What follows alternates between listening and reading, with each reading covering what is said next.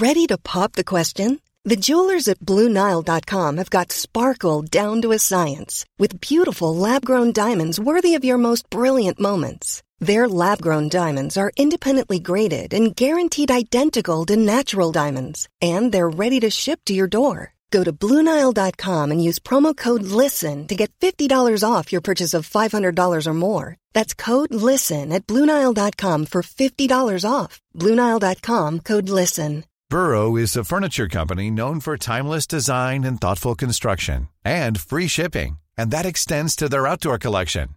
Their outdoor furniture is built to withstand the elements, featuring rust-proof stainless steel hardware, weather-ready teak, and quick-dry foam cushions. For Memorial Day, get 15% off your Burrow purchase at burrow.com/ACAST and up to 25% off outdoor. That's up to 25% off outdoor furniture at burrow.com/ACAST. Welcome to CoronaPod. In this show, we're going to bring you nature's take on the latest COVID-19 developments. And we'll be speaking to experts around the world about research during the pandemic. We're entering a new era now. We have new COVID strategies, there's some new unknowns, and we've got a vaccine. Hello and welcome to CoronaPod. I'm Noah Baker, and joining me this week is friend of the Nature podcast, Ailey Dolgin. Ailey, how are you? Good. Thanks for calling me up, Noah. So we're going to talk about yet another vaccine trial this week that's just come out. It's from CureVac, but this one stands out because it has not delivered amazing results in the way that we've become a bit accustomed to. Ailey, can you tell me a little bit about what's recently come out from CureVac? Yeah, I think at this point, everyone just kind of waits on things to move through phase 3 and read out, and then you just anticipate that, oh, it's another massive success. We've been drunk on success at this point. So when the results came through on Wednesday evening, it turned out that this vaccine was only 47% effective at preventing disease. I have to say, I remember months ago talking to one of our reporters, Heidi Ledford, when we got the very, very first vaccine trial results out, and she was like, oh, God, I cannot believe it. I have to keep relooking at these numbers because I didn't think we were going to get 70, 80%. I didn't think we were going to get 90%. She, I think, at the time was expecting us to see results like this one here, and yet it still rocked people because we've got used to having these amazing events. And we'll talk about the public health impacts of this. But I guess first I'm interested in what the kind of scientific community, how they responded to seeing these relatively low efficacy rates come out from this trial. Well, what's interesting about this vaccine in particular is that it's an mRNA vaccine, so built around the same core technology as the first two wildly successful vaccines from Moderna and one from Pfizer and BioNTech.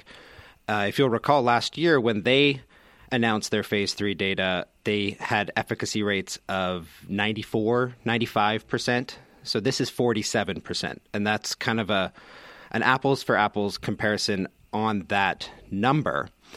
They're not directly comparable because these trials were run at completely different times, and the variants are a massive reason why we're seeing that low efficacy. But even the real-world data that has come out on the other mRNA vaccines, not the CureVac ones, they still have maintained reasonably high efficacies even in the face of these variants. And this one just did not get anywhere near the mark. So it's raised all these questions. Well, what is different about this mRNA vaccine as opposed to those other mRNA vaccines? And that's where the scientists have gotten really interested, looking at some of the key differences that could explain the massive discrepancies in the efficacy results. Yeah, absolutely. And I think that's something that we should go into a little bit. So just catch us up. An mRNA vaccine, how does it work? People have heard this 1,000 times before, but it's useful to just have a recap before we go into the kind of details about how this one is different from the two that we've already seen from Moderna and Pfizer-BioNTech. Sure. So all three of these vaccines take the spike protein from the coronavirus, and instead of delivering the protein itself, they encode it in RNA.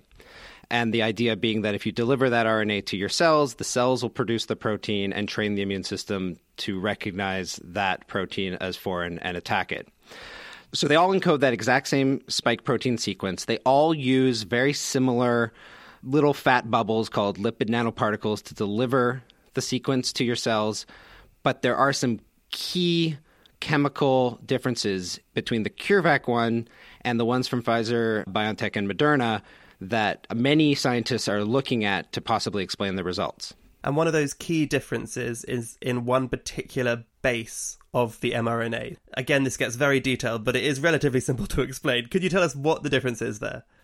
Yeah, it's just a small chemical tweak to one of the 4 bases. Normally we talk about ACTG, but mRNA uses one different building block. We just call it U.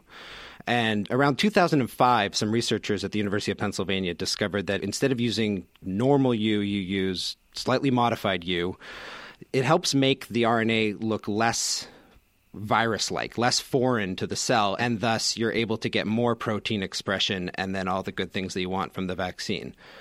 CureVac didn't use that particular modification. They found that they had some other ways that through slightly modifying the sequence, they could also try to tamp down that immune response.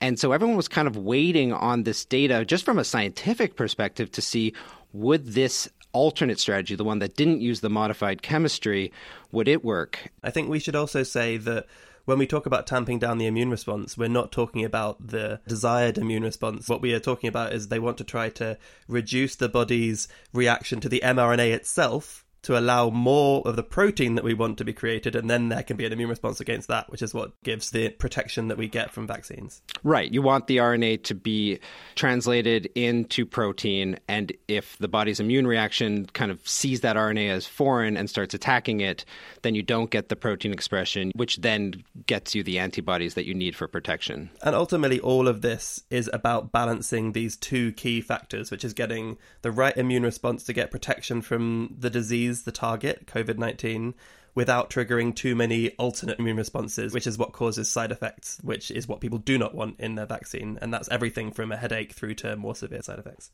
Yeah, that's right. And the thing with this strategy that CureVac was using that didn't use the modifications, they basically weren't able to dose it that high. And so if you go back and you look at their earlier phase 1 data, what you'll see is they dosed at a much lower level than what was seen with the other vaccines. And that low dose led to antibodies, but those antibody levels were much lower than what you saw with the other vaccines. The problem is they couldn't dose any higher than they did because when they did those higher doses, they started to see people suffering all sorts of problems, the usual things that people have after getting a shot, chills, fatigue, muscle pain, things like that. And the inference on the part of many scientists is that they underdosed ultimately because they couldn't dose higher because they had unmodified chemistry. And we should say that there's a myriad of things that could change the efficacy of a vaccine. So it could also be something in the non-coding region that changes things. It could be some small difference in the lipid nanoparticle. But the most likely thing seems to be this dosing regimen associated with this different chemistry. And there is a scientist quoted in your story saying it really should have been a red flag that antibody levels weren't higher in previous stages of this study. Yeah, I mean, there's an element of hindsight to that for sure. We didn't know back then that you needed such high antibody titers, and they were seeing equivalent to what people were getting from natural immunity. But yes, the fact that it was so much lower than what others had previously reported with the other mRNA vaccines was a major red flag. And this is a key point here, right? Because there's various different types of immune response. And the one that is particularly interesting in this case is the development of what's called neutralizing antibodies. So there was an antibody reaction with CureVac, but there wasn't as much of this neutralizing antibody. Yeah, if we look at some of the data that's come out from the earlier phase trials of these 3 different vaccines, and take this with the caveat that different platforms, different assays, different methods, you can't exactly directly compare. But when they looked at how many of these neutralizing antibodies, the antibodies that would actually block the virus from infecting your cell, looking at the CureVac data, they were getting levels about the same as what people who had natural infections had, which is protection. But when you look at the other 2 mRNA vaccines, they were seeing like 10 times that level. And that huge amount of antibody response is thought to correlate with protection generally, but especially in the face of these variants. Is this the end of CureVac. Why would anyone want to continue producing CureVac at, scale when we've got 2 other mRNA vaccines, which are arguably far more effective, including against variants? I don't think we've seen the end of CureVac as a company. We might have seen the end of this particular vaccine. The company has said that they're going to finish the trial, because this was all based on an interim analysis of 134 cases in a massive 40,000-person trial. They're going to wait till they have 200 cases. They'll do the final analysis. In principle, the efficacy rate could rise. Who knows? I doubt it's going to budge much. And given how effective these other vaccines are, kind of the benchmark has moved. You kind of want to see at least AstraZeneca level protection, 65% up. And it's hard to think that they're going to get there. But they're going to keep trying. So they have a second generation version of this mRNA platform that doesn't use the modified chemistry, where they've done some tweaks to the non-coding regions of the mRNA sequence. And in rat and monkey studies, at least, it does look to be far better at eliciting antibodies. They're seeing about 10-fold higher levels, which would get you on par with what the other mRNA vaccines are showing. So some people are not quite willing to yet give up on the CureVac unmodified strategy, but a lot of people are. I think there's some people taking victory laps for modified RNA, and that strategy has ultimately prevailed. But time will tell. Okay, so we've been saying for months and months on CoronaPod that although we've got really good vaccines that are working well, we always need more. It's a long road ahead of us. And so to an extent, this is a real blow to have, a promising vaccine not work. What do you think the impacts of this could be on the pandemic going forward? Yeah, I talked to a vaccine supply expert on that point. And I was asking because in Europe, they had pre-ordered over 400 million doses of this thing, expecting it to work. And I thought, okay, wow, 400 million doses, they're not going to have that. What's going to be the impact? He said probably not that much, because there's just so many other good vaccines to fill in the gap. He thought maybe it'll slow the European vaccine campaigns down by a few weeks. CureVac, I think, was really gunning for the developing world market to help bring mRNA vaccines more to those countries. But just a few days before the news broke that CureVac's vaccine kind of flunked, we heard about Novavax's vaccine, which proved to be super effective, over 90%.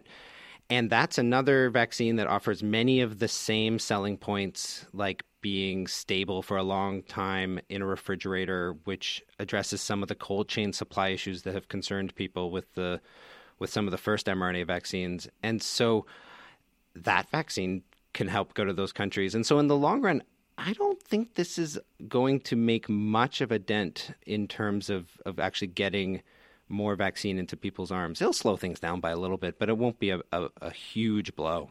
I mean, that's a silver lining, certainly from the perspective of the pandemic, but a place where this result is likely to leave a dent, or at least likely to leave a lot of discussion, is in the future of mRNA vaccines. This is a company now that's taken a notably different approach to 2 very successful vaccines, and it's come up short.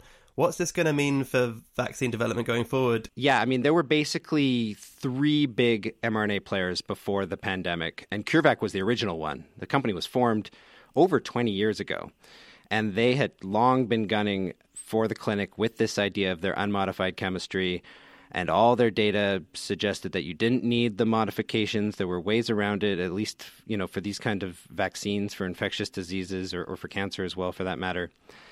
And ultimately, we want to see more data. There are other companies also trying different unmodified chemistry strategies. But I think, we know that the modifications work.